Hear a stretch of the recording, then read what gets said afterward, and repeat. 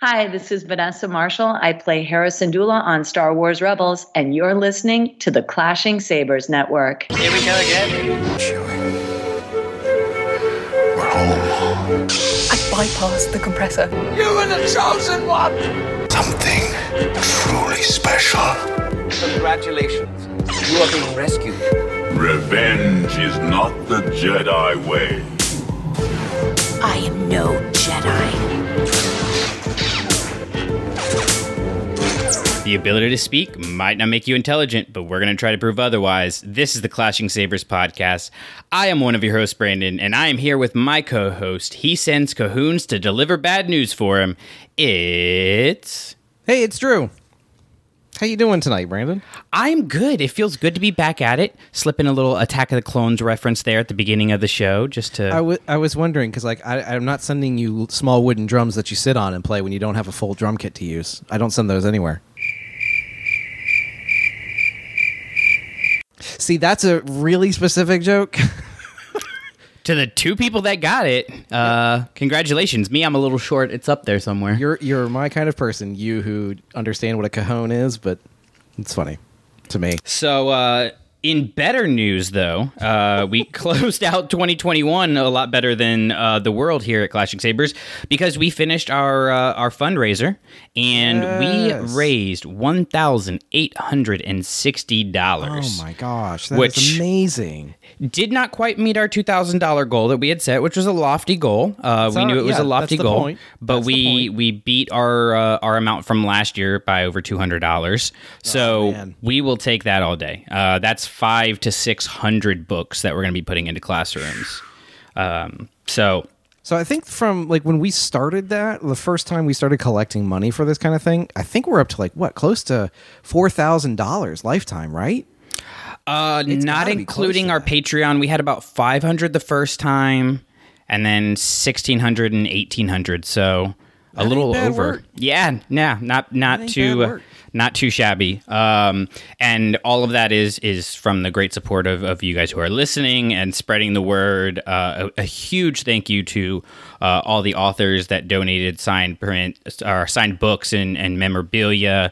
Roberto Venegas, obviously donating some of his art prints. Oh my gosh, it's so beautiful. So yeah, it definitely is not like just us here at the network doing it. It takes a lot of people supporting it, people sharing it, things like that. We had a huge group of podcasters who supported spreading the message. Yes, so team players.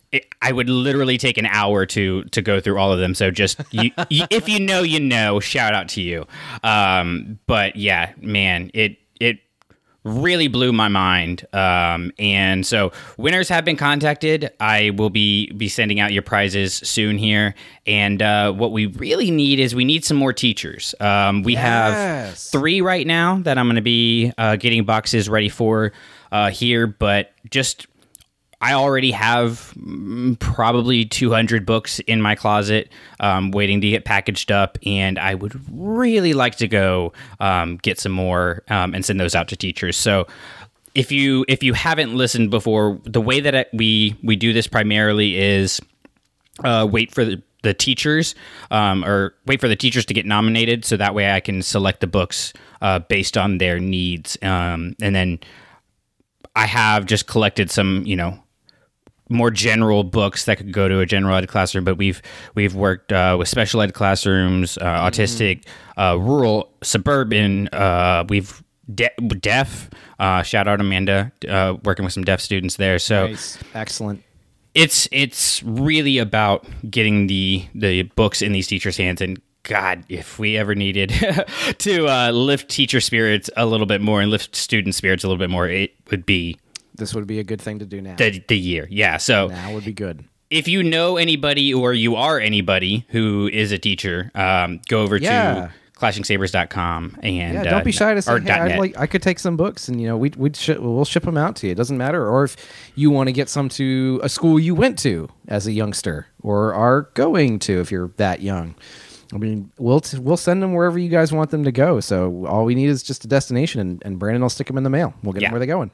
Absolutely. Absolutely. So send those over, and also make sure you go over to the Star Wars Podcast Day hashtag. This is, we're doing a big release today for Star Wars Podcast Day, February 7th, which is the date that the first Star Wars podcast came out. That's why it's Star Wars Podcast Day. We've got 3 episodes coming out today. So you've got us here at the Clashing Sabers podcast, and then Zach and Lindsay over at Sith Talk. And Lindsay is stepping in as the full-time co-host there.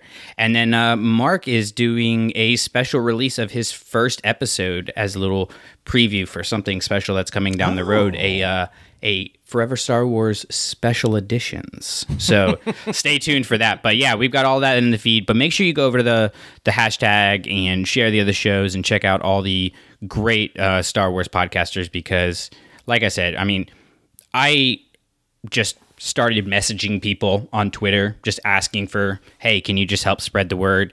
And not only did everybody say yes and everybody was excited about it, but I mean, the podcasters especially went above and beyond to add links, to spread the word, to even put contests of their own and give people rewards for entering our fundraiser. So the podcast community is just absolutely mind-bogglingly amazing. And so make sure you go check that out. But Drew, it's been a minute since we've done this.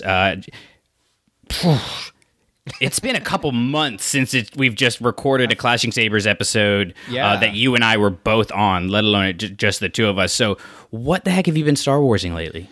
Well, it's been like you said, it's been a very busy season. So it's kind of I'm sort of glad we've had a little break, because it's allowed me to catch up on some things, and it's taken me longer to get through things than normal. We finished Fallen Star last week on the day that the next book in the High Republic series, Midnight Horizon, was released. So I haven't even ordered my copy of that yet. I feel like I'm missing a book in between somewhere, so I might need your help in figuring out which one I don't own yet to figure that out. I also finished reading finally the second volume of collected comics from the High Republic series, which was interesting. But you're not following the comic series, I don't think, are you? I just caught up on Volume 1. So Volume 2 is next. You'd be proud of me. Your boys are using the public library. Hey, look at you. I know. That's fantastic.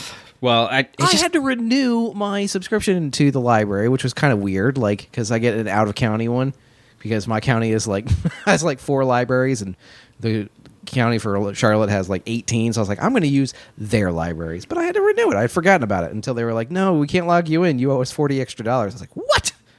All right, fine. I had a lot of reading time, and it felt like, hey, I can read a comic on the plane and get through the whole book in one fair swoop. So yeah, I feel like reading comics takes a very particular set of skills. But what I do have are a very particular set of skills.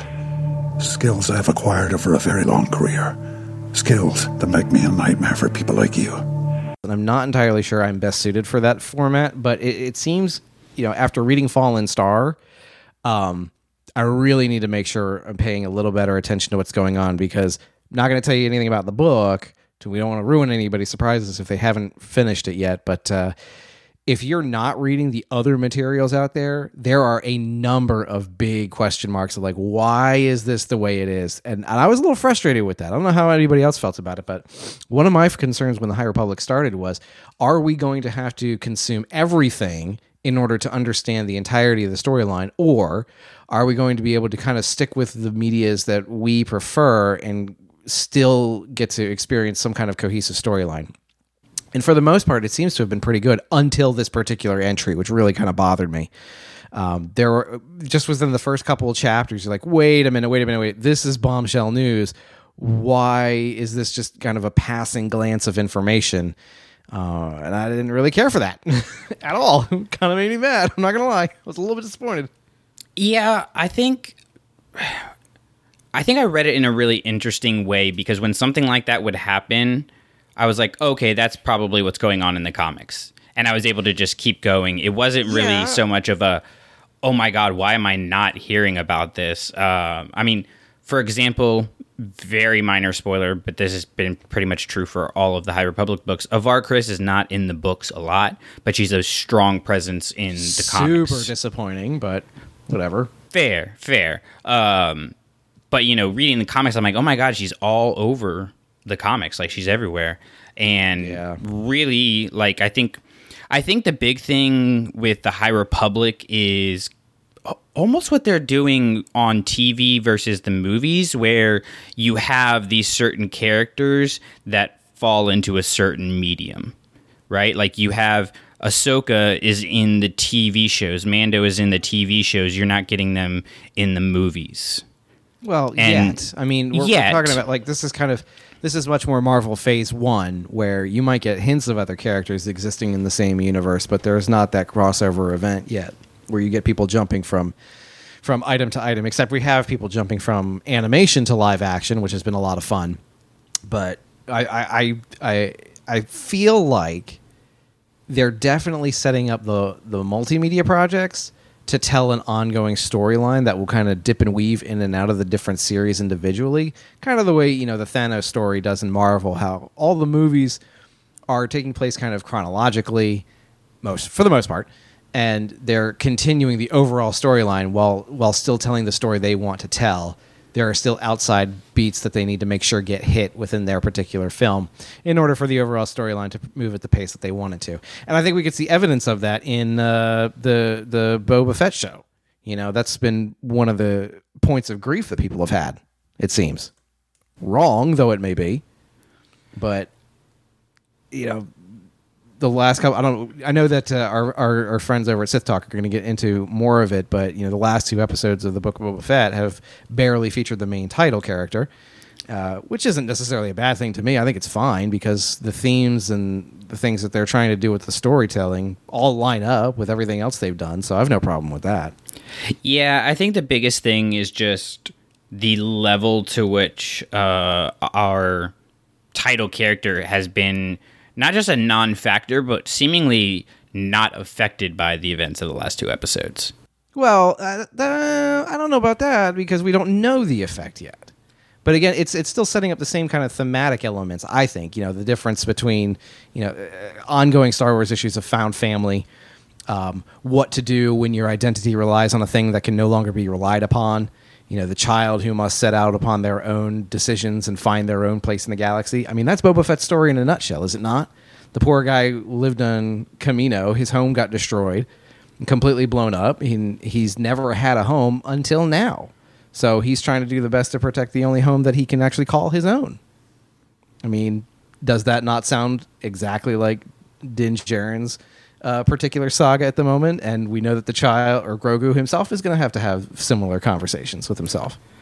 No, I think the idea of us not knowing everything is what's really getting lost in the nuance of the conversation. Right. Is like, there is this large story going on. I think the biggest gripe that I have heard, and it's a gripe that I understand but don't necessarily agree with, is like, we've literally gotten 2 scenes with Boba Fett in the last... No, 1 scene with Boba Fett. Yeah, in the last 2 episodes. And, you know, he didn't say anything. Which, like, I think you're definitely on to something, that there's this parallel that's going on. But I think all the things that were, especially in this most recent episode, spoiler alert for Book of Boba Fett. I'm just going to put that out there so that I don't have to worry about it. We don't have to dance around too much. Yeah. We're going to have major spoilers in the back half of this episode, by the way. everything that was in those episodes, for the most part, has its origins and its existence solely in The Mandalorian. And so it was a little unsettling for some people that, like, all right, we're seemingly not even telling Boba Fett's story, but I just keep going back to the idea that there is this larger plan of these shows coming together. Boba Fett, Mandalorian, Ahsoka, all of these are going to come together into one big event. And so I think that they are doing it intentionally to let us know these are not different stories. They're the same story from different angles. And that's going to be really important. I think that's a pretty fair assessment, the different angle approach. I mean, and that's kind of the fun of it, is to see how different people and characters handle very similar situations. Some are going to handle it well and some are going to handle it poorly. And that's kind of what makes it interesting. So then you can kind of dissect those things and say, all right, what makes this person make that decision? Like, why did they choose this when somebody else chose that? It's like, well, if we take that character story in totality, we start to understand better. It's like people who I've seen complaints of, like, we still don't know Boba Fett's motivation. If you're not sure of his motivation, I might suggest you go back and watch the first 2-3 episodes again. Because again, the poor guy was taken in by this, desert dwelling tribe of people, and he found a family. It's literally found family, and then it was taken from him. And so what he wants to do is protect the rest of the people around him so they don't go through the same experience. Like, the man's getting too old to be out there hunting things. Again, we'll talk about this more later. I don't want to get terribly deep into it because then I'm not going to have anything to say later on. But I really feel like if you're not taking the whole story into account, you're not even just missing the forest for the trees. You're just looking at twigs and stuff and thinking that's all that this forest is made of. And that's just not fair to the rest of the story. Never mind, the story's not complete. Nobody reads 80% of the book and says, this doesn't make any sense. Like, you got to wait till you get the whole thing together. And then you'll be able to start to really dissect it and understand what happened. I don't know. Star Wars fans do that. Well, no. Our people have a problem of always looking to the future when the future is always in motion. But very limited amount of time is there spent introspectively looking at the past and figuring out where we have come from in order to better understand where we are and where we're going. That's just my diagnosis. But what do I know? Yeah. I'm still a fan of Visions. I'm going to go watch Visions again because it's just one of my favorite things in the world. And The Twins is the best episode of that entire saga, and I will fight for that. You will be fighting a losing battle, but that's not here nor there. What is guys. Well, before you do that, have you been Star Warsing anything interesting lately? Yeah. It's called Luke and Ahsoka on the same freaking screen. Are you kidding me? This would be some of those spoiler warnings we warned you about. So, Are you kidding me? I gasped. I squealed. I literally could not function as a human being for a solid 5 minutes after that happened. Aw, that's adorable. I think the last time Star Wars did me dirty like that was the end of Rebels with Kanan. Wow. That shook me hardcore. I've talked about it before, how I was just messed up for the whole day. This was the reverse. You could have shot me in the foot and I would have been like, that's all right. I can still hop back to the TV and see Ahsoka and Luke on the same screen at the same time. It's one thing when I'm like, okay, cool. They're in the same episode. No way they actually have them have a conversation. They did. Oh, and they mentioned Anakin. A friend of the family? Yeah, I would say she's a friend of the family. Oh, dear. And Ahsoka. When that conversation went down, I wondered if you would be disappointed that Anakin was not actually name-checked and just kind of referring to him, just like your father. Did that strike was there any kind of man, I really wish she had said it differently? Or do you think it's not even a little? It sat well with you, okay? It did, because it's what you would say. You wouldn't... I mean, that's maybe replace father with dad, but my dad's name is Brian. People aren't like, oh, you're just like Brian. They're like, oh, you're just like your dad, right? That's a good point. Okay. And just in the context of this universe, Vader said, I am your father. So traditionally it's been he's Luke's father, not Luke's dad, unless you're Mark Hamill and he's Dad Vader. But yeah, I absolutely loved it. The whole friend of the family thing too, that slaps. It just... I mean, honestly, I don't know that I could have asked for anything more, save for Ashley Eckstein being involved in some way, shape, or form. I've said my piece on that. I'm forever salty about it, but here we are. Rosario Dawson did a great job. I think she's really starting to figure out the character. It seems like, I don't know where this was filmed in relationship to other Ahsoka things that she has done between photo shoots and the episode of The Mandalorian and whatever may be happening with Ahsoka right now. But she really seemed to be comfortable in that character. And then on top of that, how amazing that Luke looked. They really figured it out, I think. I really completely did. Forgot. Why? I thought it was just a human. Like I honestly, yes, I was having that. I was like, did they just hire an actor that looks uncannily like Luke? Yeah. Like Mark Hamill. But Lucasfilm brought in that deep fake artist, the YouTube deep fake artist. No. You're not allowed to say that because I was the one who brought that up to us in the text group. Okay. It was my little moment of I knew things. Well, I mean, I had like 27 text messages at one point that I had to read through. Yeah, but really, which is more important? Ours or anyone else's? No, it was 27 text messages from you guys. Oh, yeah, that's true. It blew up. I think at one point, I was at 38 text messages. And I'm just scrolling, 12 of them were Mark liked a message. Yeah, I hate when my phone does that. It's so annoying. It's not Mark's fault. It's Drew's fault for having an Android and ruining it for everybody. Wow. Went there. Okay. Went there. It's call people to the carpet time. Okay. That's cool. As you said before the show, this is not agreeing sabers. This is clashing sabers.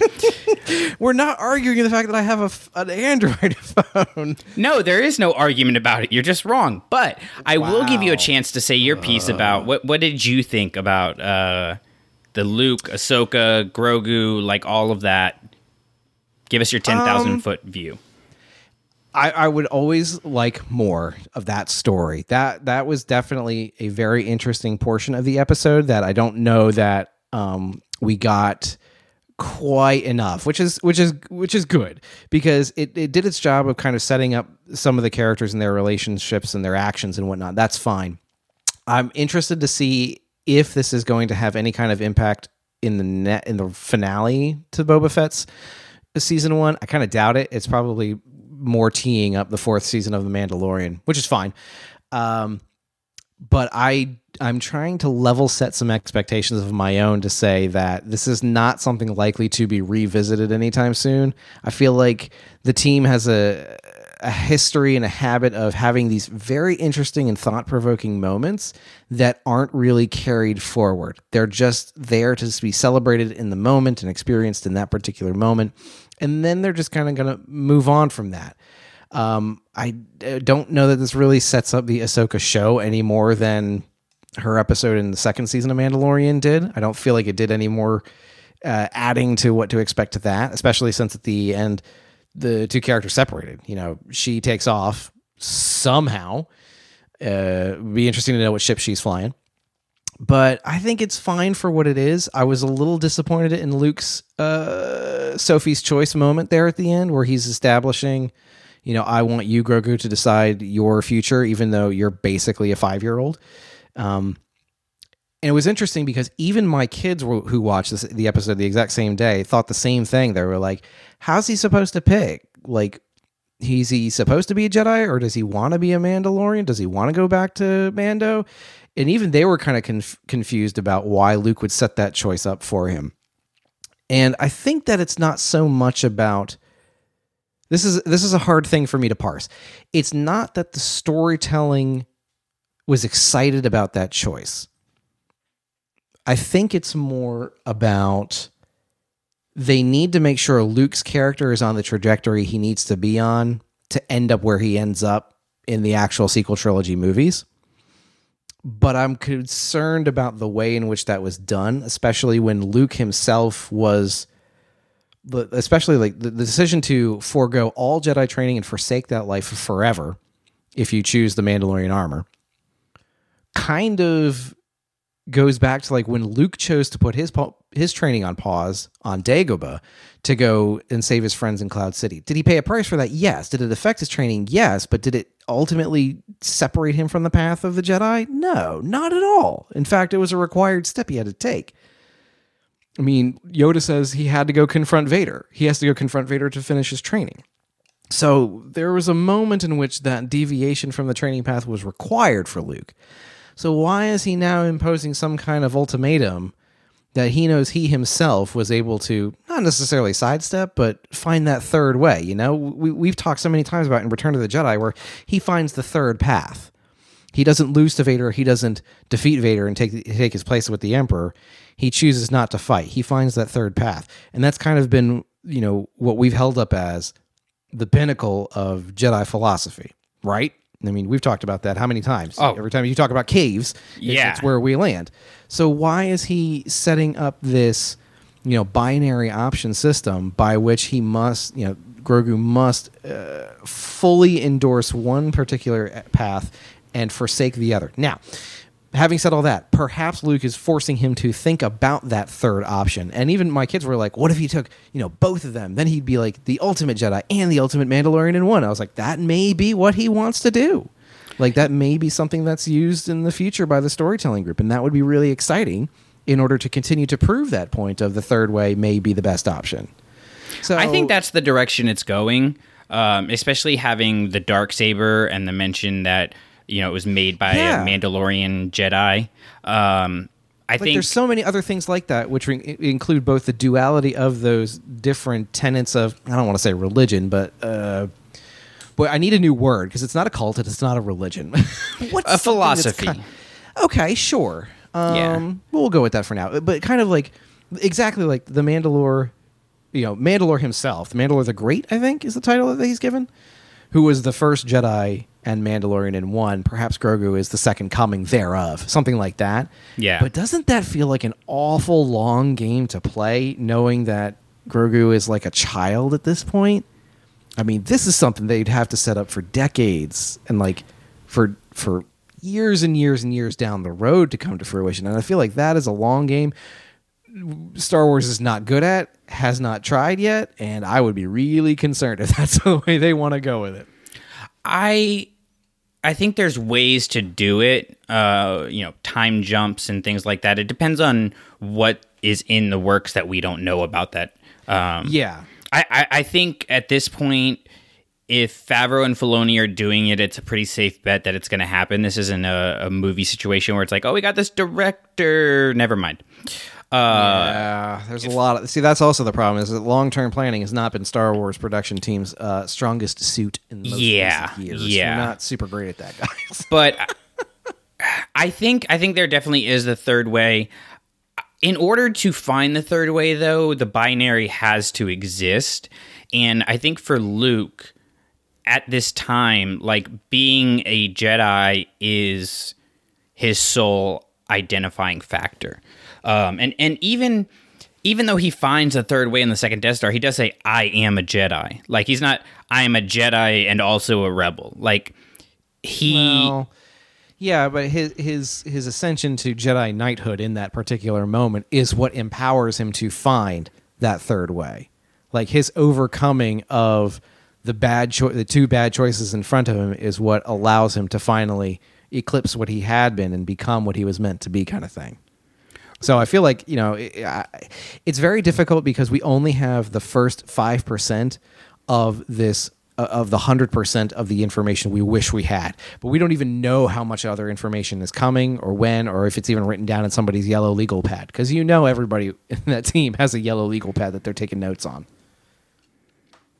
Oh, yeah, absolutely. And I definitely think whether it is actually becoming Mandalorian and Jedi or not, I definitely think there's a third way for Grogu. Like, yeah, I would hope so. I can absolutely see how the way that conversation was left and the way that scene ended without a decision and with Grogu just being dazed and confused can really rub people the wrong way. And I feel like the longer we have to wait for the next step in that, the worse it's going to feel. So I really hope that when season 3 of Mandalorian does kick in, we kind of get a little bit more to that information. But it's one of those only time will tell. So I guess stay tuned. I mean, we're going to talk about it here. That's for dang sure. But I think it's a really odd choice if they have all this work to get him this Mandalorian, we'll say armor, little shirt thing, which His mithril coat. yeah, and then also bring back Yoda's lightsaber and not do something that's just going to be a complete nutter game changer.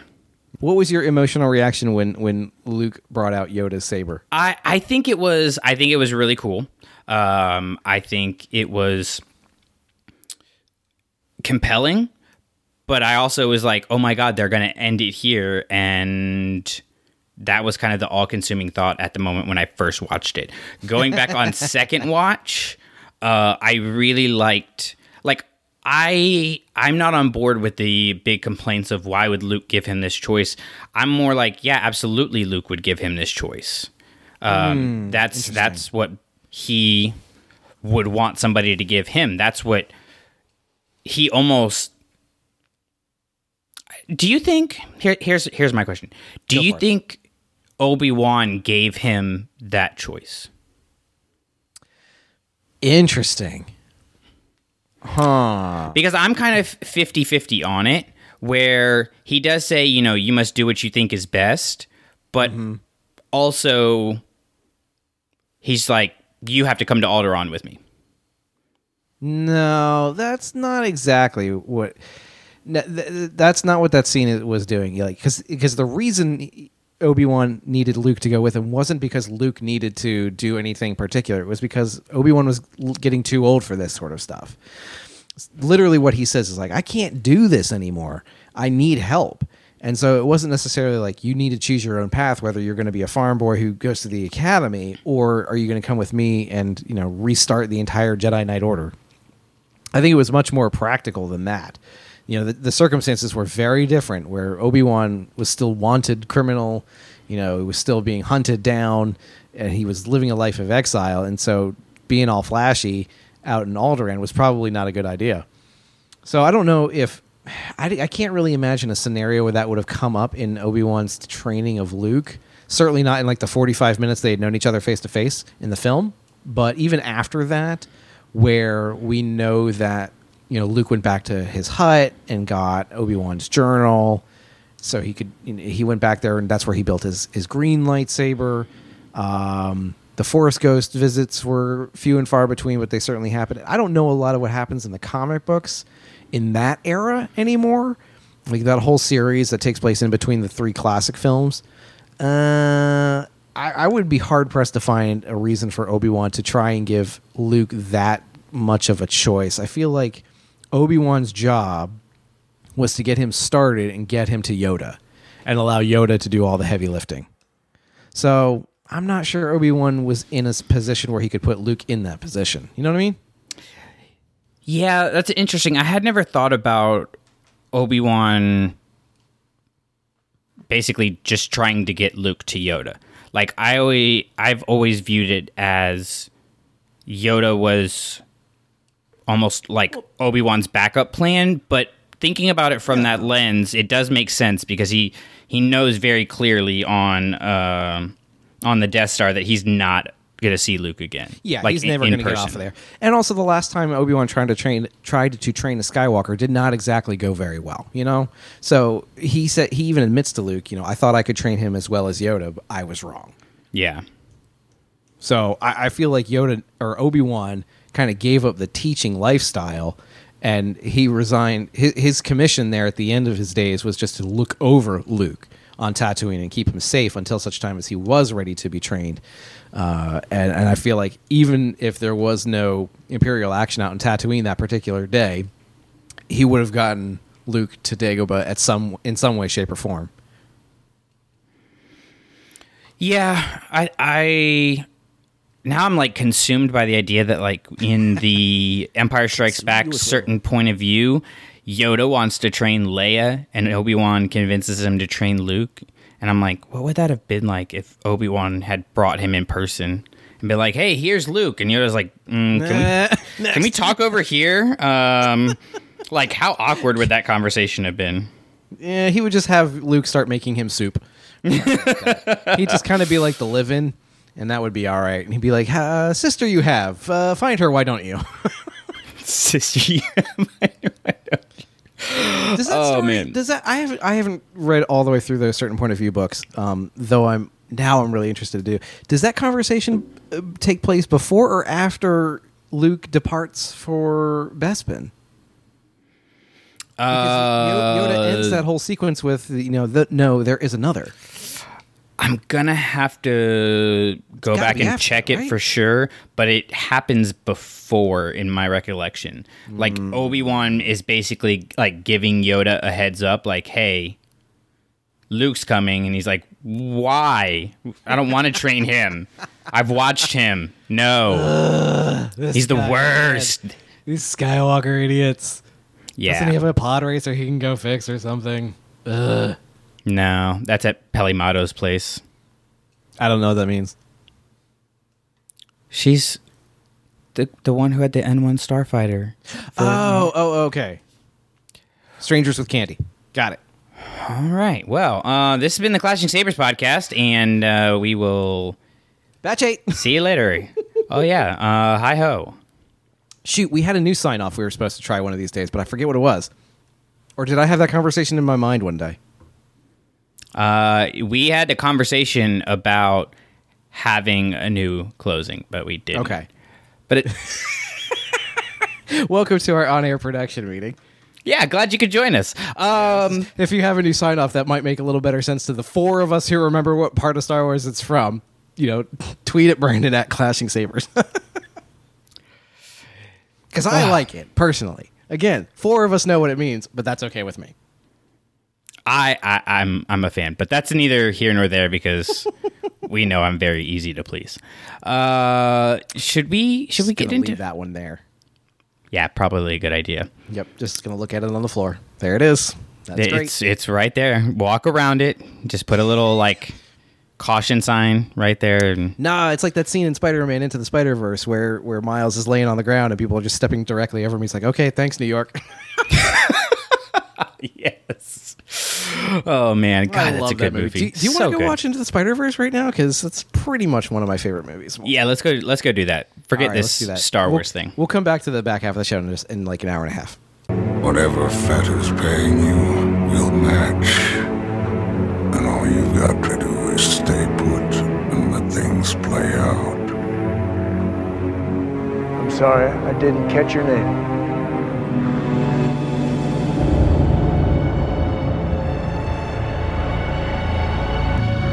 I'd be careful where I was sticking my nose if I were you. Is that friendly advice or a threat? Boba Fett is a cold-blooded killer who worked for the Empire. You should have never given up your armor. All right, it is time to get into our topic today, which with Book of Boba Fett happening and Book of Mandalorian as an interlude, we decided we're going to talk about some bounty hunters. And we're going to go back to our good old-fashioned top 3, bottom 3, best in butts. Yes, finally. Feels good. Oh, and those ranking muscles. I have to tell you, Drew, this was a hard list for me to make in both directions. Because interesting. I am not a big pro or anti-bounty hunter person. Okay. I've never been like, oh my God, the bounty hunters. But I also don't, I'm not rolling my eyes when we have bounty hunter stories. You know what I mean? I think everybody knows. Start rolling my eyes at them? We're going to talk about it. Just keep going. Okay. Well, no, I think that's a perfect place to start. Before we do, though, I will just let everybody know that we, when we're going through these, we have 3 that we either don't like, doesn't work, or could be improved, anything of that nature, and then we get into our best of. So, Drew, I feel like I should let you start now with your bottom number 3. So here's the issue I have with the bounty hunters. It's one of the top top employment opportunities in the Star Wars universe, and doesn't have a lot of competition. It seems like most people are either a bounty hunter or a pilot, and if you're not one of those two things, you don't matter and don't have a job. So I feel like it's become kind of a crutch and an easy way for writers and creators to make a character who's not part of an army, whether Republic or Empire or whatever, but still have a chance to use guns. Like, it seems like that's the only way we can slot a character into that who does not fit into one of the two existing governmental factions. So it started out interesting. Like, I would say, started out, that meaning 1977. When you would kind of see it, and Empire Strikes Back was very interesting when you had, 4 or 5 of them standing on the bridge of the Executor, taking orders from Darth Vader. And then it kind of got ridiculous in Jabba's palace, where every single person in there is a drug dealer and a bounty hunter at the same time. One of the rolling jokes in that era was every single character in Jabba's palace was both a bounty hunter and plotting to kill Jabba at some point in their life. So it became kind of this joke how everybody on screen and everybody you met who wasn't a Jedi, wasn't a pilot, wasn't an Imperial, was a bounty hunter. So it just kind of felt a little ridiculous. And I'm going to say, so my number 3, to kind of put a button on it, is Aurra Sing with an asterisk. Now, part of the reason Aurra Sing makes the list here is one of my least favorite ones is because of the way in which her character was kind of promoted as the new Boba Fett. And then really they didn't do much more than show the character in like one particular scene facing away from the camera. No lines, no nothing. At least Boba Fett had lines in Empire Strikes Back. So, he got to do a little bit more than she did. And then there was really no development of the character for a long, long time. Now, here's the asterisk. The Clone Wars cartoon series did a pretty good job of making her an interesting character. The things that they let her do and kind of the adventures that she got to go on was pretty good. So she's not the worst example of a bounty hunter, but I think it's kind of the exception that proves the rule. She didn't have to be a bounty hunter back in Phantom Menace. Back when we first were introduced to the character, she could have been anything else. But that was kind of what they sold her on in order to tie her to Boba Fett. And when they're doing that, they're trying to attach his level of mystique to a brand new character. And I just don't think that was a good idea. I don't know. It's probably just a factor of the episode 1 promotional ideas. Not the best ideas in the world. I'm not sure who thought Rick O'Lee was going to be like one of the leading characters they should create an action figure for, and we're really going to promote the movie around him. I would go back and rethink that decision, guys. And I think this is just another one of those kinds of things. So, again, she ends up being a much more interesting character as time goes on. But I feel like it started off in such a rough spot. The only place to go was going to be up. I will reserve comment on Aurra Sing for the time being. Sans to say, I disagree with you. Wow. But okay. My number 3 is a professional who is not very good at his job, and it is Moralo Ival. Okay. Who is that? I was waiting for that. So this is the character from the Clone Wars in, I guess it's referred to as the Bounty Hunter's arc. I don't really know. I remember that being a thing. But where Obi-Wan basically disguises himself as a bounty hunter. He goes through that like fake Wasn't this death. The box? Yes. Yeah.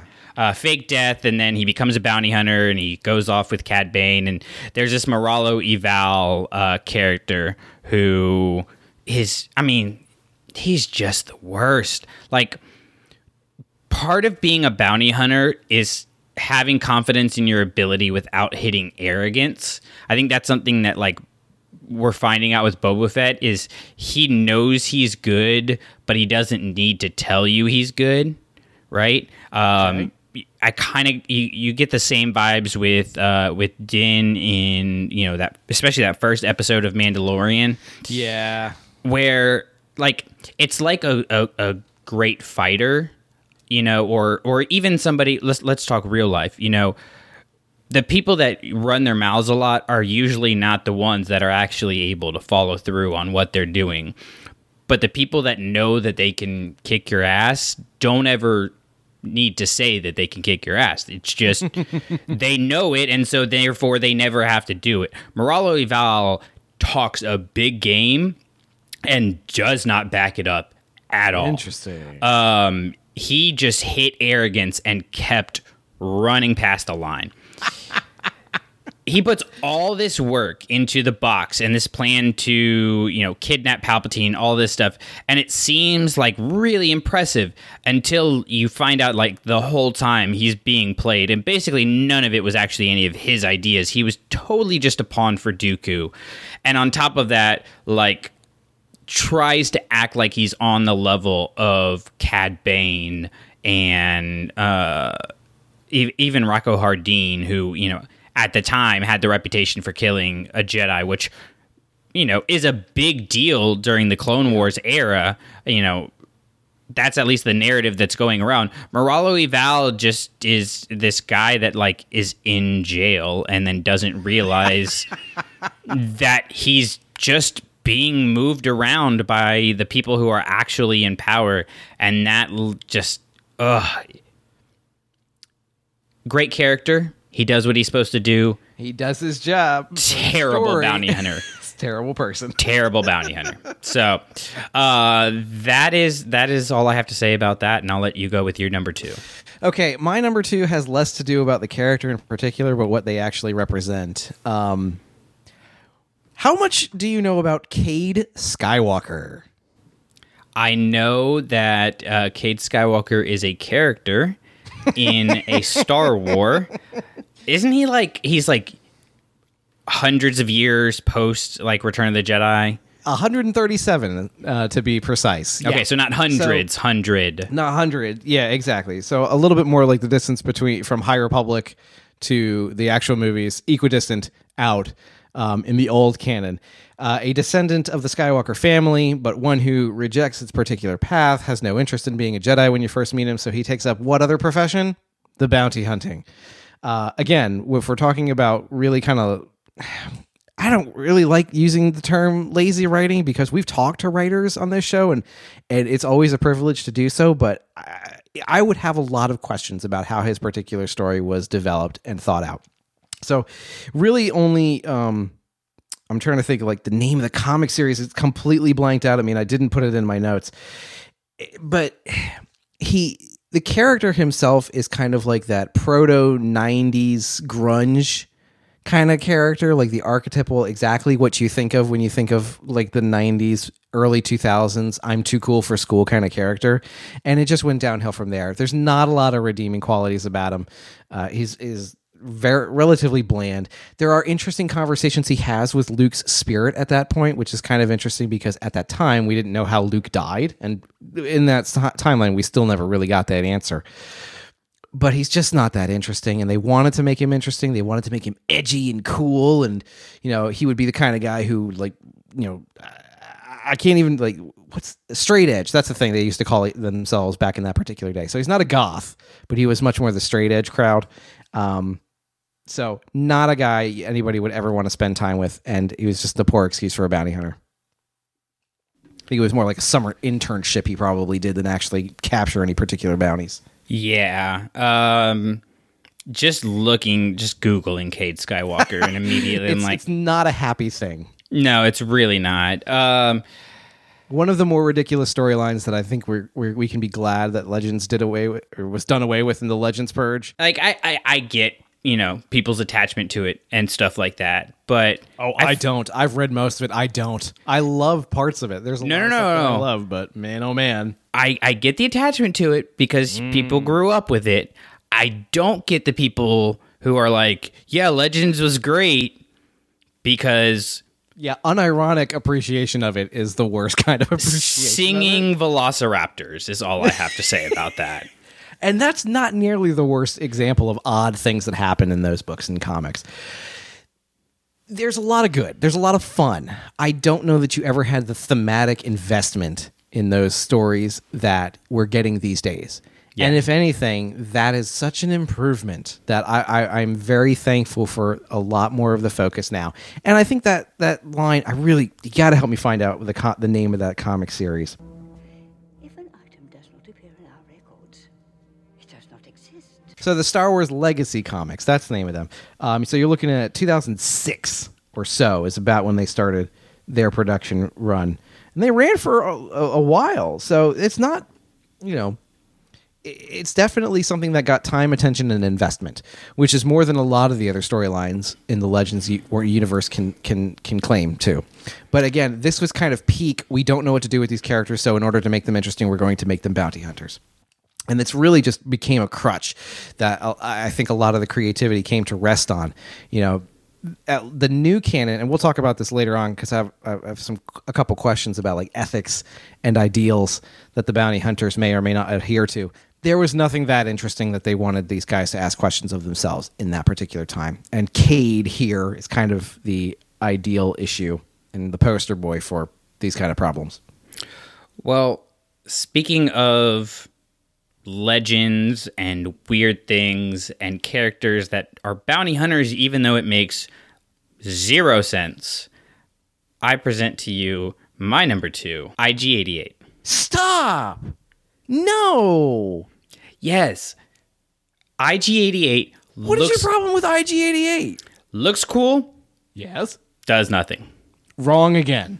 No, he does nothing. And if you're going to bring to me, right after making the argument that Legends is trash, that the story of multiple IG-88s that eventually take over the Death Star is a good storyline... I don't think you're going to hear me argue it's, quote, good. But I'm going to make a certain argument about it in a couple minutes, yeah. Okay. Here's the thing.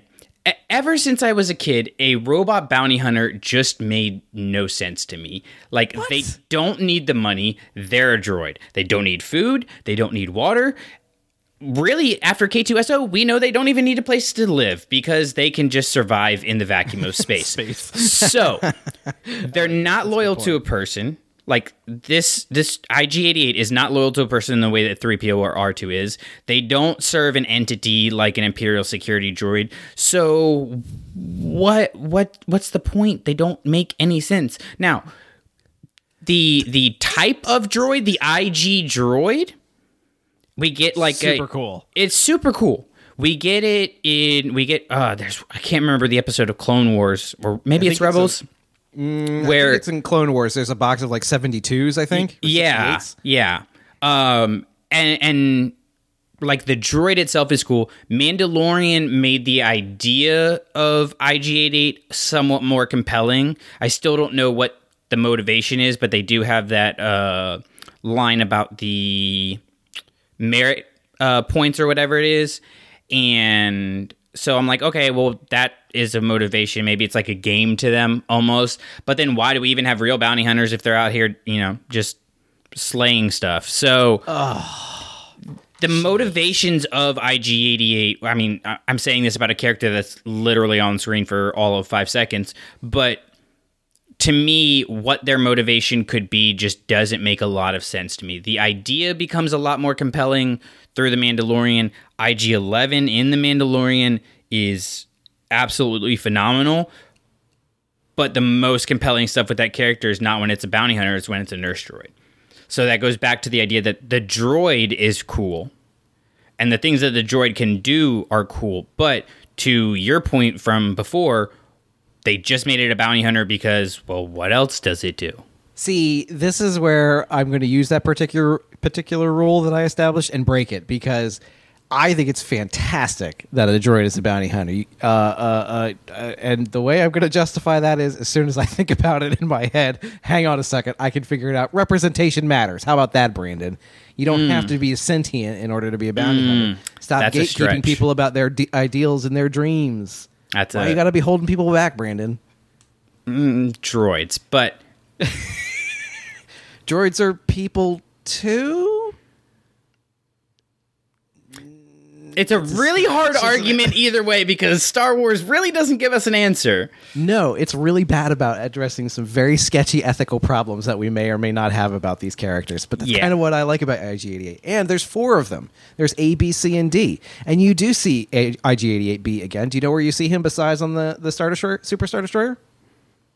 On Tatooine? Nope, close. His body is actually in the incinerator scene on Cloud City, because he actually beats Boba Fett to Cloud City, but Boba Fett takes him out. And so when the Ugnaughts are tossing around... Oh, I did notice that this last time watching. Yep. You see his dismantled body laying beside the beside the incinerator there. But yeah, then they bond together and take over the Death Star. How cool is that? Can anybody else say they took over the Death Star? No. On a scale of only 1 Tarkin to 0, it's a negative it's a 1, 5. baby. I don't know what you're talking about, honestly. But IG-88 is my number 3 favorite, so we're just gonna have to hash this out right now. It's so much fun. Oh, save it. You have to do your number 1 because I held on Aurra Sing. So okay. What do I have left? Are we talking about the number 1 least favorite bounty hunter? Yes, of all time? your least favorite or worst bounty hunter. Listen, I don't like bringing this series up, but Mercurial Swift from the Aftermath books is downright bad. Wow. Okay. It's bad. It's not just guilty by association because it's in that series. He's in that series of books, but you know what? It ain't helping. I don't like talking about these books, and as I have said in the past, they're not my favorite by a long shot. And Mercurial Swift might be the worst Star Wars name I can think of, and that's including Elan Slays Bogano. And here's the problem. I get why it's bad. Like, it's the character's real name is not Mercurial Swift. Of course, did I write down the real name? No. But am I going to look it up? No. Because I don't want that Wikipedia article to get any more hits from me. I've already looked at it enough. It's not okay. I do not appreciate this character. It is a lame character. They do lame things. They're not even cool enough for Dengar to agree to work for them. That's how lame Mercurial Swift is. Dengar said thanks, no thanks. Okay? And Dengar wears a diaper on his head. Dengar is almost... I thought about Dengar a lot because why do I not like that character at all? I don't have a good reason why I don't like Dengar. Like, he doesn't do anything, but he also doesn't do anything. You know what I mean? Like, there's nothing offensive about him, but there's nothing endearing about him to me either. Like, there's so many other cooler bounty hunters, and they have cooler ships than him. His ship name is called the Punishing One. Well, I'm pretty sure we have the Punisher in a different series of comics and things, and it's just not going to work out if you're going to try and copy Frank Castle. So I don't think that's an acceptable thing to be proud of. But IG-88 ship was called the IG-2000, and it's awesome. It's got this giant nose in the front and these wings that expand outside of it. We're just going to go ahead and skip your number 1 because I can imagine it's offensive anyway. Well, no. Cool, and you don't know what's good in life anymore. As far as it concerns Dengar, I would like to note that Dengar almost made my list of bottom 3. Right. But same. But there is in the Star Wars main line of comics, there's a really cool fight scene between Dengar and Chewie. And Dengar gets beat, but more or less holds his own for a minute. So... Really? It's the one thing when you compare it to Moralo Eval just being the worst, and then IG-88 just being confusing. Confusing is not the same thing as bad, though. Like, I think you should go back and take some appreciation of the IG-88.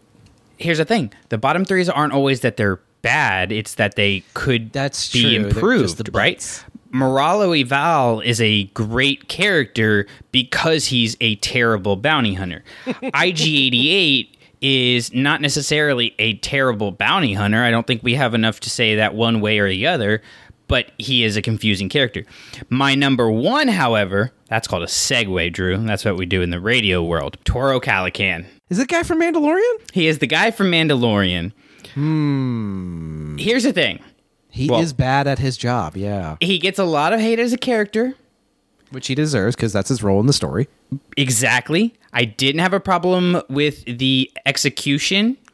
I think he, like one Mace Windu, serves his intended purpose. He's Be supposed real to careful about your comparison of this guy to Mace Windu, because Mace Windu does his job.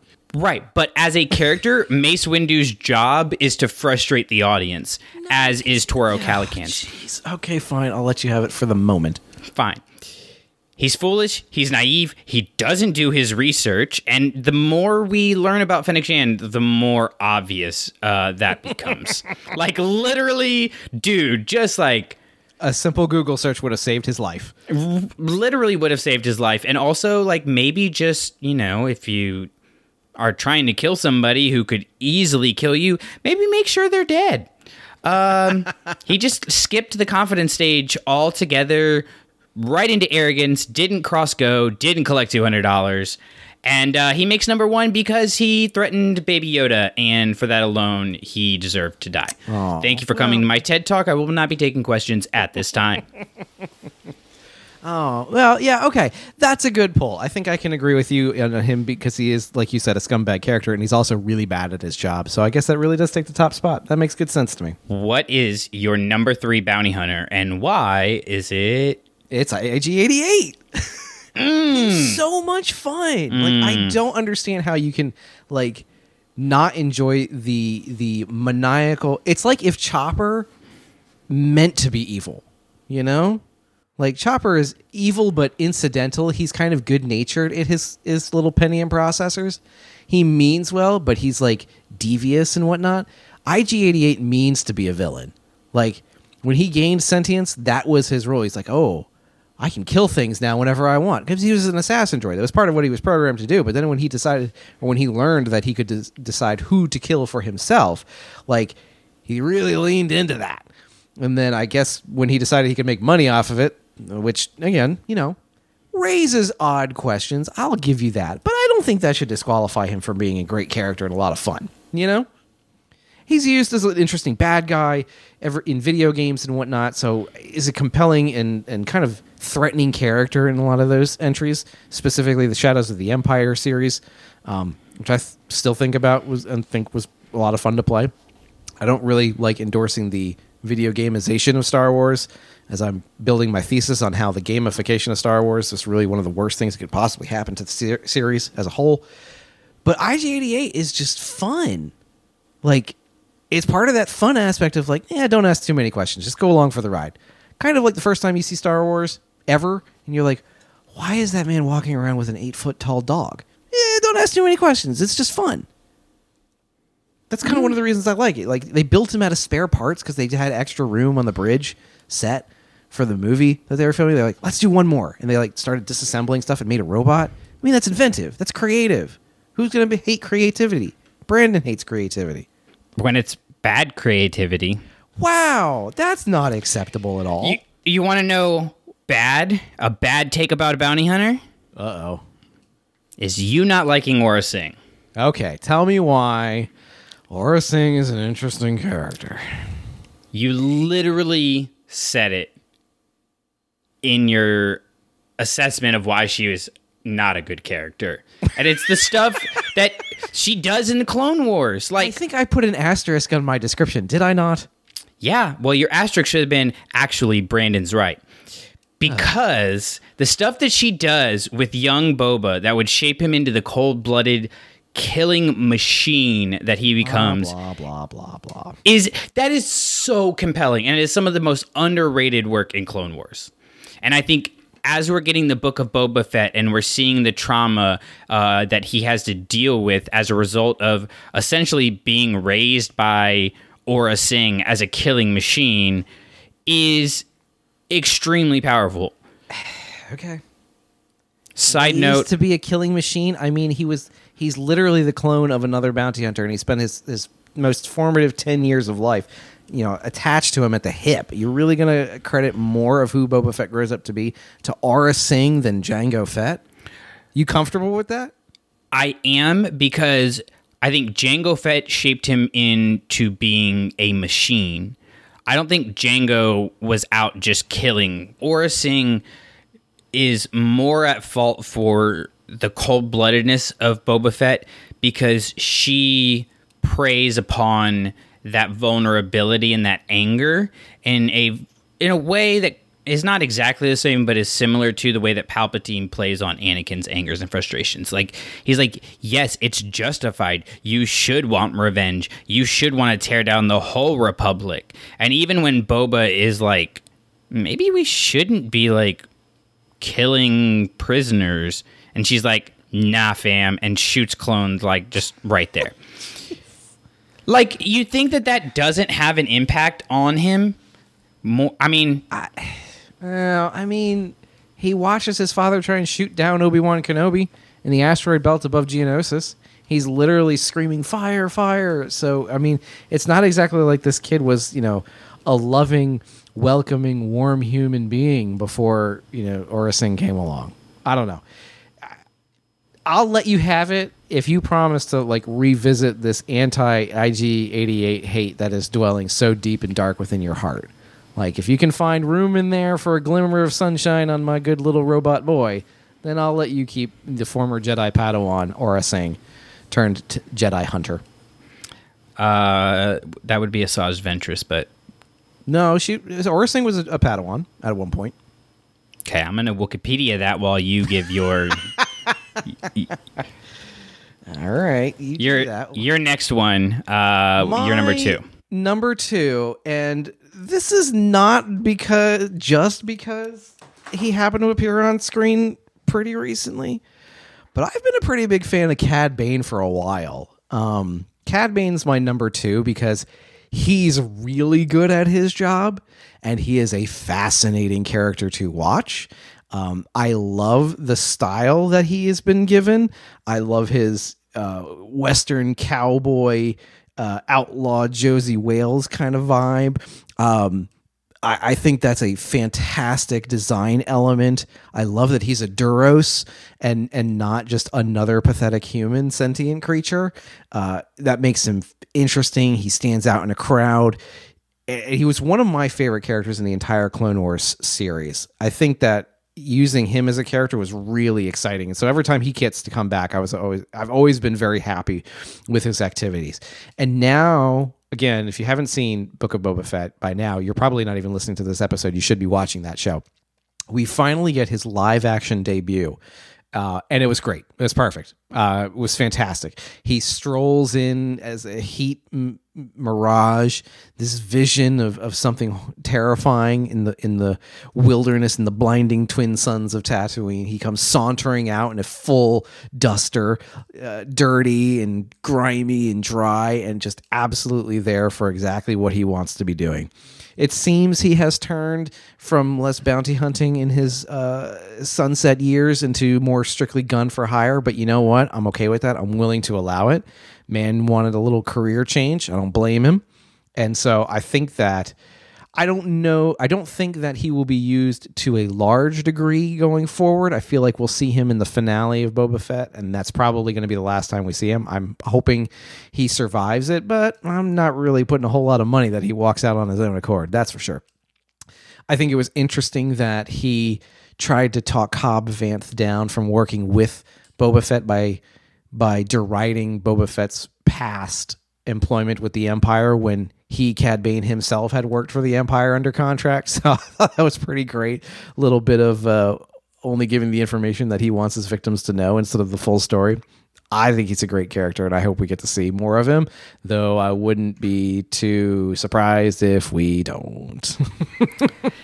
Yeah, I'm going to have more to say on Cad Bane in a couple minutes, but interesting. I will just say that if you are amongst the people that are complaining about Cad Bane's skin being a little bit lighter in live action than animation, you need to go home and rethink your life. I'm just over that kind of like, he doesn't look the way we want him to look. Just stop.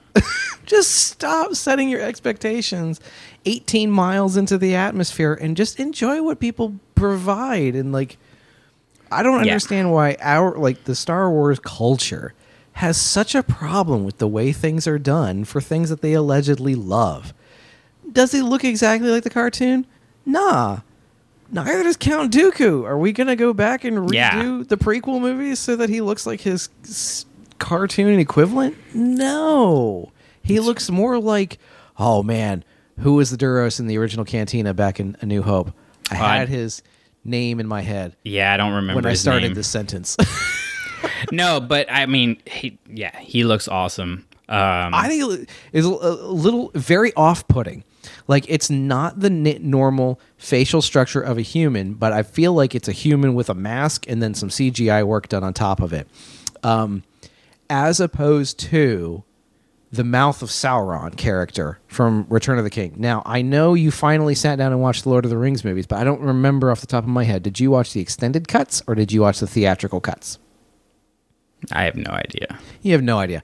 On your computer, I need you to Google the phrase Mouth of Sauron, Sauron, and look at the beautiful character that will grace your screen in about 3 seconds. Because that's exactly what I thought of when I saw Cad Bane in this episode of the Book of Boba Fett. There's something just wrong with them. And that's kind of the point. It's one of the crazy things. You see the Mouth of Sauron? Yeah, why? So when Aragorn takes the company to go face all of Mordor, and they storm the gates, this is the first character that comes out, and he basically gives them a chance to give up.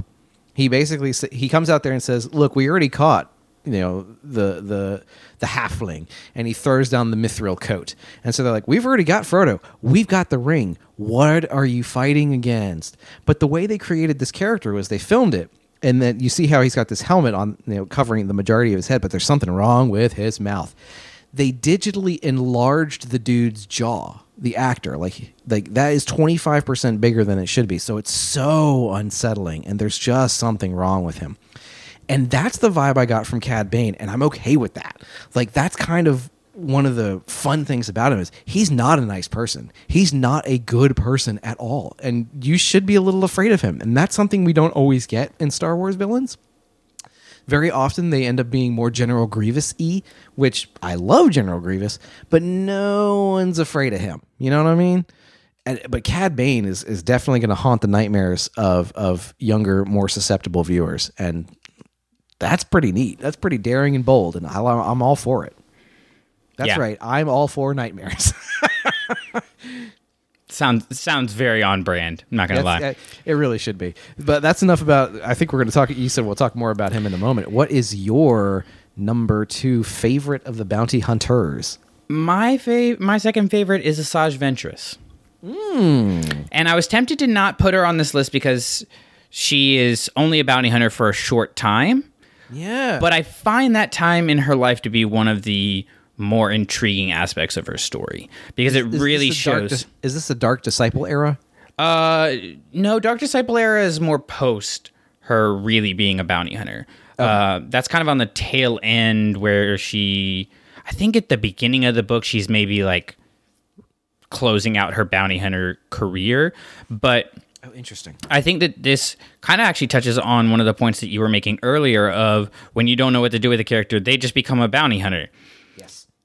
In universe, she doesn't really know what to do with herself, so she becomes a bounty hunter. No, but it works. It works so well because it allows you to take that character in different directions, where she's no longer just a mustache twirling villain, but she's actually somebody who you see struggling with her identity and struggling with who she's going to be and struggling with the trauma that she has in a way that we hadn't really seen with a bounty hunter before, and is kind of a catalyst towards what we're getting with Book of Boba Fett now, where we're seeing maybe these characters who haven't always done the right thing kind of regretting and questioning the life that they've lived and things like that. And she's not redeemed. She's not on the light side, but it like begs the question of, what is she? And that's not a question that a lot of Star Wars entities force us to ask. And I mean,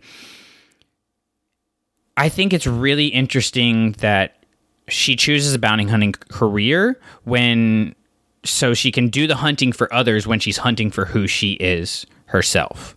Like, it's an external expression of that internal manifestation. And then when you get the Kagi warriors and she finds the princess in the box that's basically going to be wed to the big creepy guy,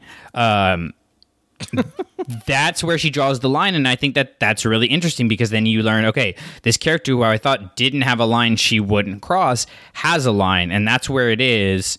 And that will lead to her helping Ahsoka, and because things are not as clear cut for her anymore. She doesn't know if she can trust the people she thought she could trust. She doesn't know if she can do the things or should do the things that she thought she was supposed to do. She starts to question her identity as essentially, just this tool of the underworld, tool of the dark side, where she almost, it almost seems like she doesn't have any ownership over her own life, and that's kind of the moment when she goes, there has to be a line that I can't cross. And to me, that's what really separates heroes from villains, is heroes have that moral line that they won't cross. And getting to actually see, like, we know what that is with Luke, we know what that is with Han and Leia and Padme and Ahsoka, but getting a Darksider who doesn't turn to the light but also figures out where that line is something really compelling. And doing it through the lens of bounty hunting, to me, it adds depth to those characters overall, because you go, oh man, like some of these people maybe got in this profession because they didn't know what else to do, a la Boba Fett. So I love Asajj Ventress overall as a character, especially during that bounty hunter time. Also, the helmet she wears, on point. Oh, I have no idea what that looks like. Okay, cool.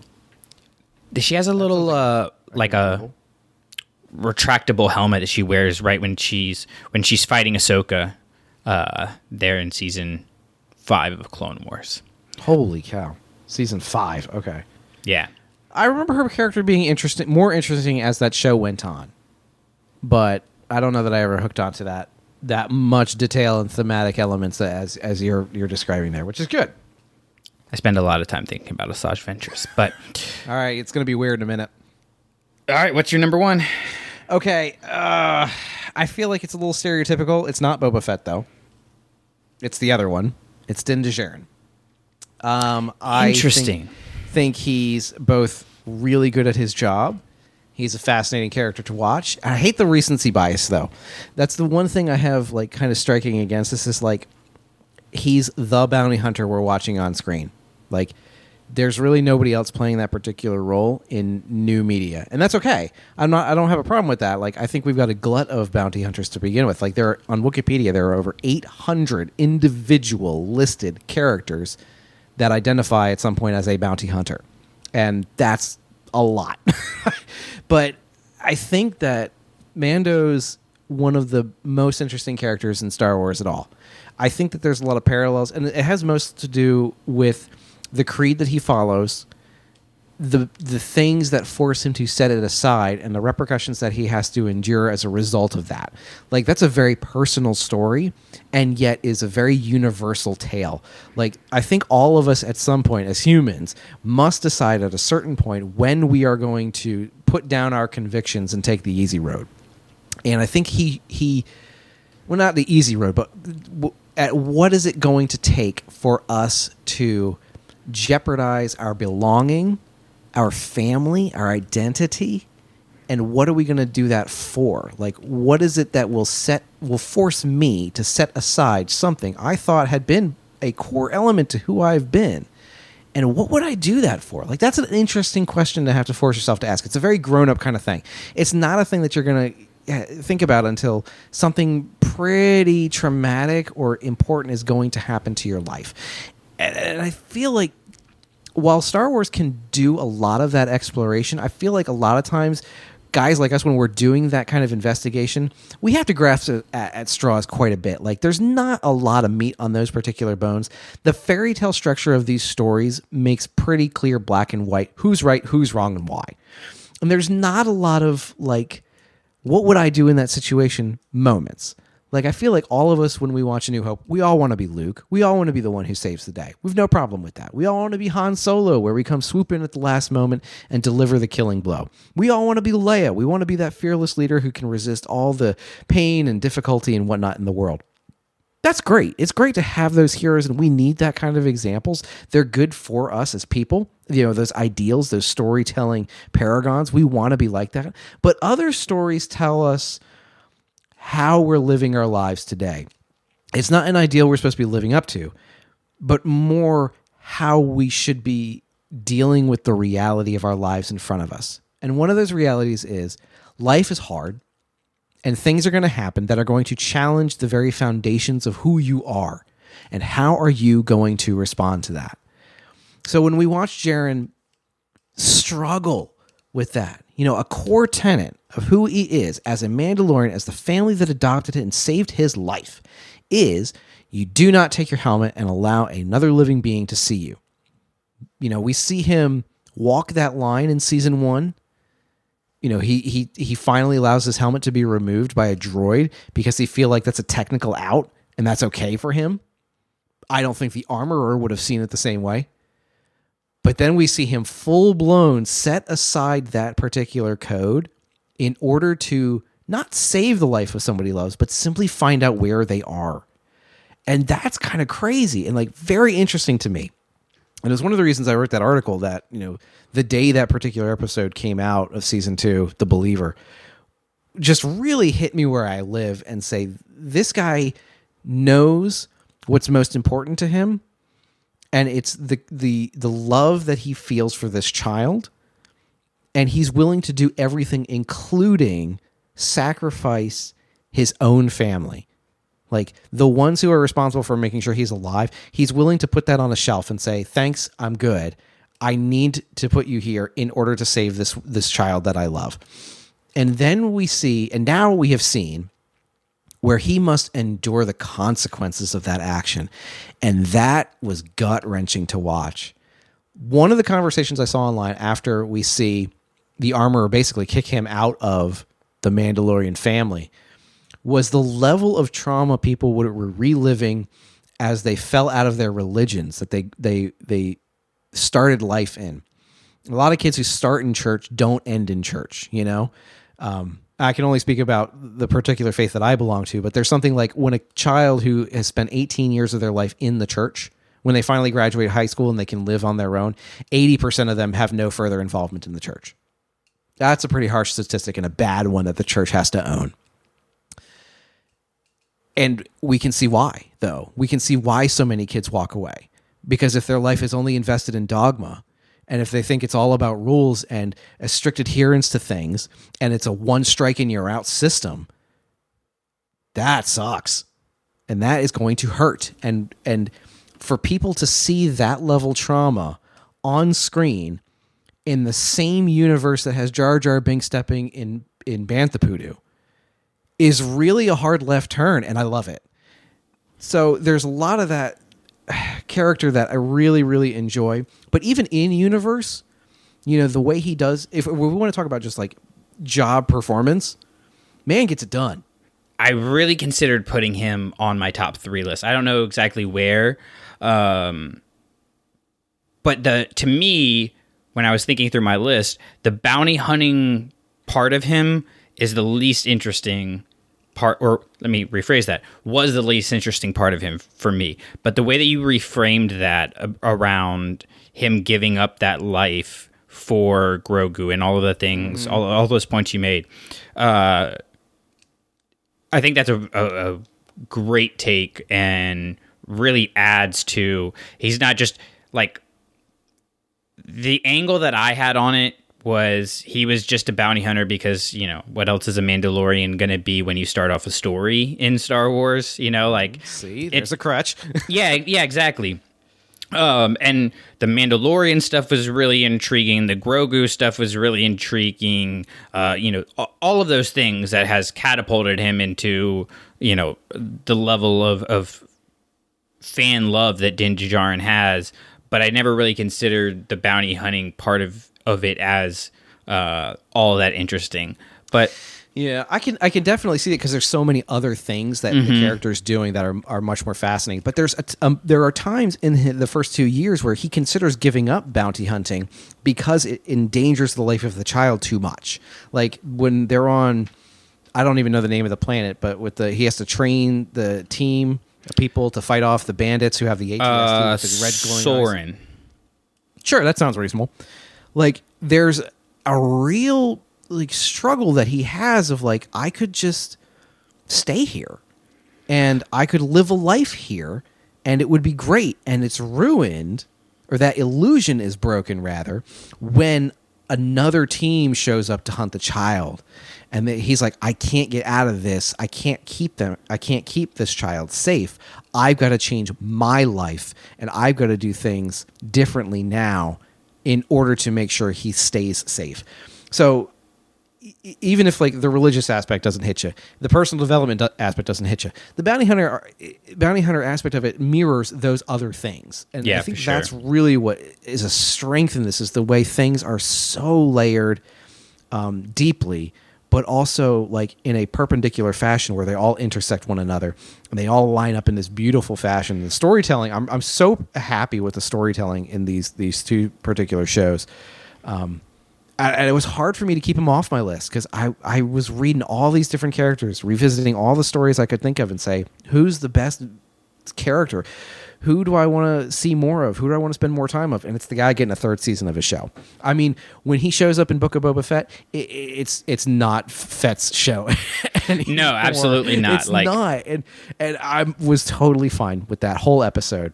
Like, more of that. That's fine. I love Boba Fett, and it kills me that Boba Fett's not even on my list. It's not on either of our lists. Isn't that crazy? Yeah. I don't even think of him as a bounty hunter anymore.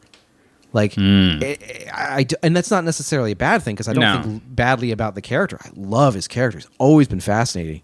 But he's retired from that, and now he's doing something different, and I love it. So now I have to figure out your number one has got to be Cad Bane. It is Cad Bane. Super excited to hear why.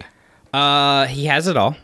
He has the look, the hat, the swag, and to go back to, earlier what I was talking about with Moralo Eval, he has the resume and the results to back it up. He breaks into the Jedi Temple, which is no small feat. It's even a layer is added when you add in the Revenge of the Sith novelization and know that like Anakin couldn't even get into that level of like that level of the Jedi Temple that he got into, that particular vault was for Jedi Masters only. Okay? Anakin, never a Jedi Master. In combat, he's efficient at how and when he uses his weapons, which is an art form in and of itself. And I think the thing that solidified him as my favorite, and this is backed up by the reaction that I had for Book of Boba Fett, is his appearance in the Bad Batch. When he appears in the Bad Batch, I audibly gasped at him arriving. No, like, seriously, I was like, what? Like, not just that it was a cool character, that validated that he's a character that I really value. Now, do I root for Cad Bane? Absolutely not. He's a villain, no doubt. Yeah. He's not a good person. No, he's not a good person at all, but he is a great character. He is what I think pre the tragedy we always wanted Boba Fett to be. He is the Western gunslinger, all of that good stuff. He's witty. He is dismissive of his little droid, which is funny. Like, he's got all of the aspects that you want in a Star Wars character, except for, the Force stuff. But then we've been planning this episode for a little while pre Cad Bane's appearance in Book of Boba Fett. I had him as my number one. If you hadn't presented such a great argument about Din Djarin being an amazing bounty hunter, that would have just this would have just solidified it even more. Because again, I audibly gasped when we see that silhouette of him walking in. I'm like, they're gonna do it. And there was never a doubt of could they pull off a Duros in live action, because we've seen a Duros in live action. Like, we know you can do that. How good it's going to be, that's another thing. And the effectiveness to which they pulled it off, it's mind-boggling. It really is.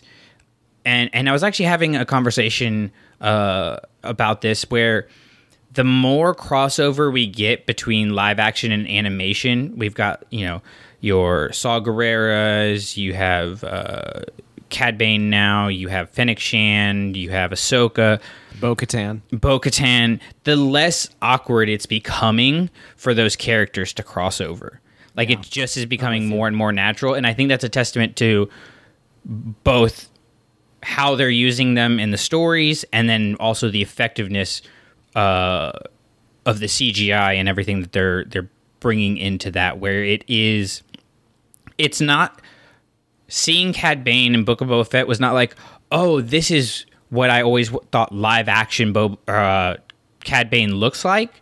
It was, oh yeah, the animation took after what the real Cad Bane would have looked like. You know, like that's an interesting point. If it was backwards and we had gotten the live action first, that transition would have made sense. That's an interesting point. I like that. And so, like every level that you could ask for, as far as I'm concerned,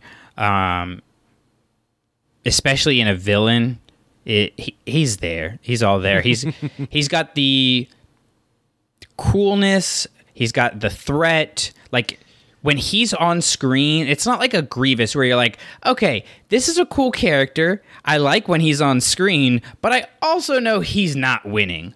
Right. With Cad Bane, he fights Obi-Wan Kenobi and Quinlan Vos at the same time. And the whole time, you're really questioning who's walking away from that. I like that he doesn't come with an agenda, and so he's not a, quote, like capital V villain. He's not like the big bad in the series. He's kind of a means to an end. Like he's there to do a job. He has no personal investment, but he goes at his assignments with everything that he has. So it's not like Vader, who is obsessed with finding Luke, right? Like all of Empire Strikes Back can be boiled down to Vader hunts Luke. That's basically the entire film. And Cad Bane doesn't do that. So when he shows up, you know automatically there's more going on behind the scenes than simply, a bad guy looking to make the good guy's life miserable. Yeah. He's there because somebody wants him there. Who wants him there? What is he supposed to do there? And really, he was supposed to either convert the Freetown people to the Pikes side, or he was supposed to eliminate them as an option. And again, he fulfills the contract to a T. Like, he did exactly what he's supposed to do. I really like that for his character. Like, there's something specific about him doing that, which makes the story so much more fulfilling. Because we know as an audience kind of his history, where he doesn't have a vendetta against, Omega that he has to hunt down. It's not that he was beat up by Jedi as a child or something like that. It's simply just he is this vicious and this ruthless because that's how he earns his bread at the end of the day. There's not this complicated, tragic backstory of like, my mind was twisted by Emperor Palpatine, and so he's been every voice inside my head. Well, speaking of Palpatine, though, like, which bounty hunter does Palpatine trust? Does Palpatine hire? Cad Bane. There you go. Like, I mean, I think that just adds to the credibility, not just of him as a character, because no, a game recognized game. Exactly. No, that's 100% what it is, because like part of being a bounty hunter is being able to get the job done, and a lot of times it's get the job done without anybody knowing you got the job done. And that's interesting. That's what Cad Bane has to do. And we forget that because we see these stories and we see, them actually completing the acts. We see Cad Bane sneaking into the Jedi Temple. We see him, hunting, or I guess, hunting for the Force-sensitive children and all of this stuff. But you forget, like, he was chosen by Palpatine in this world where there's 800 Wikipedia entries for bounty hunters, where Aurra Sing exists, where Boba Fett's out there, where, maybe there's an IG droid out there, Dengar's out there, Bosca's out there. You have all these other characters who Palpatine could have hired, but he hires Cad Bane. And not only does he hire Cad Bane, he hires Cad Bane to do an impossible job. Yeah. And he does it. He hires Cad Bane to do another impossible job. He does it. He gets Dooku to pull in Cad Bane. Like, it's not a coincidence that he is there all the time, and it's not just because he looks cool. We have a lot of Star Wars characters that look cool. He's a compelling character because when he is on screen, you are afraid for the people that you care about on said show. I love it. That's so good. You're absolutely right. it raises those stakes because you're like, oh, now their hero armor just came off. 100%. 100%. So I think nice job. I appreciate that. That was good. I think we have a lot more Cad Bane coming. I don't know if we're gonna have him die in Book of Boba Fett, but we will find out, and we'll have to revisit. He would be a compelling character to do a whole episode on and break down, everything that he goes through from Clone Wars in through minor appearance in Bad Batch, but still pretty interesting. And then whatever they do. I don't know. I feel like that's a pretty important aspect of things. But I mean, I say minor appearance because he was only in a couple episodes. So he was in 2 episodes out of the 16. I remember watching Bad Batch. I swear, but he's successful in kidnapping her and bringing her back to Kamino, correct? He kidnaps her. He doesn't get her back to Kamino because of Fennec Shan. And then him and Fennec have this big fight, and Omega escapes in a she slips pod. Out. Yeah. Is that the only example of him not fulfilling a contract that we've seen? Oh, I'd have to go back and revisit all of Clone Wars to officially say that. Let me know how that goes. Because I'm here for it. I will do it. Well, you go for it, man. It struck me when you were talking about it. It was like bounty hunters who fail at their job. It was like, well, Din Djarin is a prime example of that when he asks the client, capital C, what's going to happen to the child that he rescued. That is what sets him down the path, is his inability to, or rather, not inability, but rather refusal to let go. Yeah. Cad Bane doesn't suffer from that. Not even a little. He has no problem kidnapping, young, how old do we think Omega is? 13? 12 roughly. Yeah. Because if Boba Fett was 10 in Attack of the Clones, and it was 3 years to Revenge of the Sith, which we know started like 3 days after the Bad Batch. So yeah, probably somewhere in that 12, 13, 14 area. So yeah, Homeboy has no moral qualms about any of that. Not even a little. Not even a little. Blue, beautiful disaster boy. So I guess we'll wait and see what happens with Cad Bane, and we'll wait and see what happens with Din Djarin, and we'll wait and see what we talk about on the next episode. Can't wait to see what happens next in the IG-88 saga. It's going to be so much fun to watch him come back roaring to life after his stint in control of the Death Star. And if you haven't read that story yet, you probably should, because otherwise this isn't going to make any sense to you at all. Well, I will let everybody go read that story. I'm not going to promise that. Jabba's Palace? Tales of the Bounty Hunters. Tales of the Bounty Hunter. The first story in Tales of the Bounty Hunter. You got the Imperial officer that wants to get a facelift and all that stuff. It's great. I don't remember that, but okay. Yeah. Can't be any weirder than the certain point of view story for the mouse droid. That's fair. Or the... Yeah. No, just all... You could have most of certain point of view, but that's neither here nor there. That's for Don't Burn the Sacred Text, which we will... Can't talk about books now over here? No, we are banned from talking about books. We are not educated people here on this podcast. No, but check out Don't Burn the Sacred Text. Check out Forever Star Wars, Starships, Sith Talk. We have it all here. You're getting 3 episodes today for Star Wars Podcast Day. And hopefully you enjoyed this episode. Hopefully you come back for more. And we will be discussing Cad Bane. We'll be discussing Din Djarin, Grogu, everybody, because we are in an era where Star Wars does not stop, and neither do we. So hang out with us over in our Facebook group. Join us on Patreon to support our literacy initiative. Clashing Sabers on Twitter. Drew is at the Drew Brett. It's me. And let's make sure we remember the most important lesson in Star Wars. Batch 8. Hi-ho. That was good. It's like we never stopped doing this. I know. I'm so proud of us. I know. I'm so I really wish I could remember what our alternative sign-off was going to be, though. We're like the Cad Bane of podcasting. We just always get the job done. So, am I the annoying droid sidekick, or are you the annoying droid sidekick? Depends on the episode. Yeah, I think we all know what the real answer is anyway. Yeah, it's Lindsay. The podcast you just listened to and all other Clashing Sabers productions are the intellectual property of ClashingSabers.net. All sounds and materials used from other creators is their stuff, and we just used it for informational and educational purposes. Bottom line, we made it, it's ours, they made it, it's theirs. Seems simple, but if you're still confused, feel free to email us at ClashingSabersNetwork@gmail.com. We have no association with Lucasfilm, Disney, or any of the other fine companies that make all this stuff we talk about. But, Kathleen Kennedy, if you need anything, let me know. I work for cheap. Now let's blow this thing and get out of here.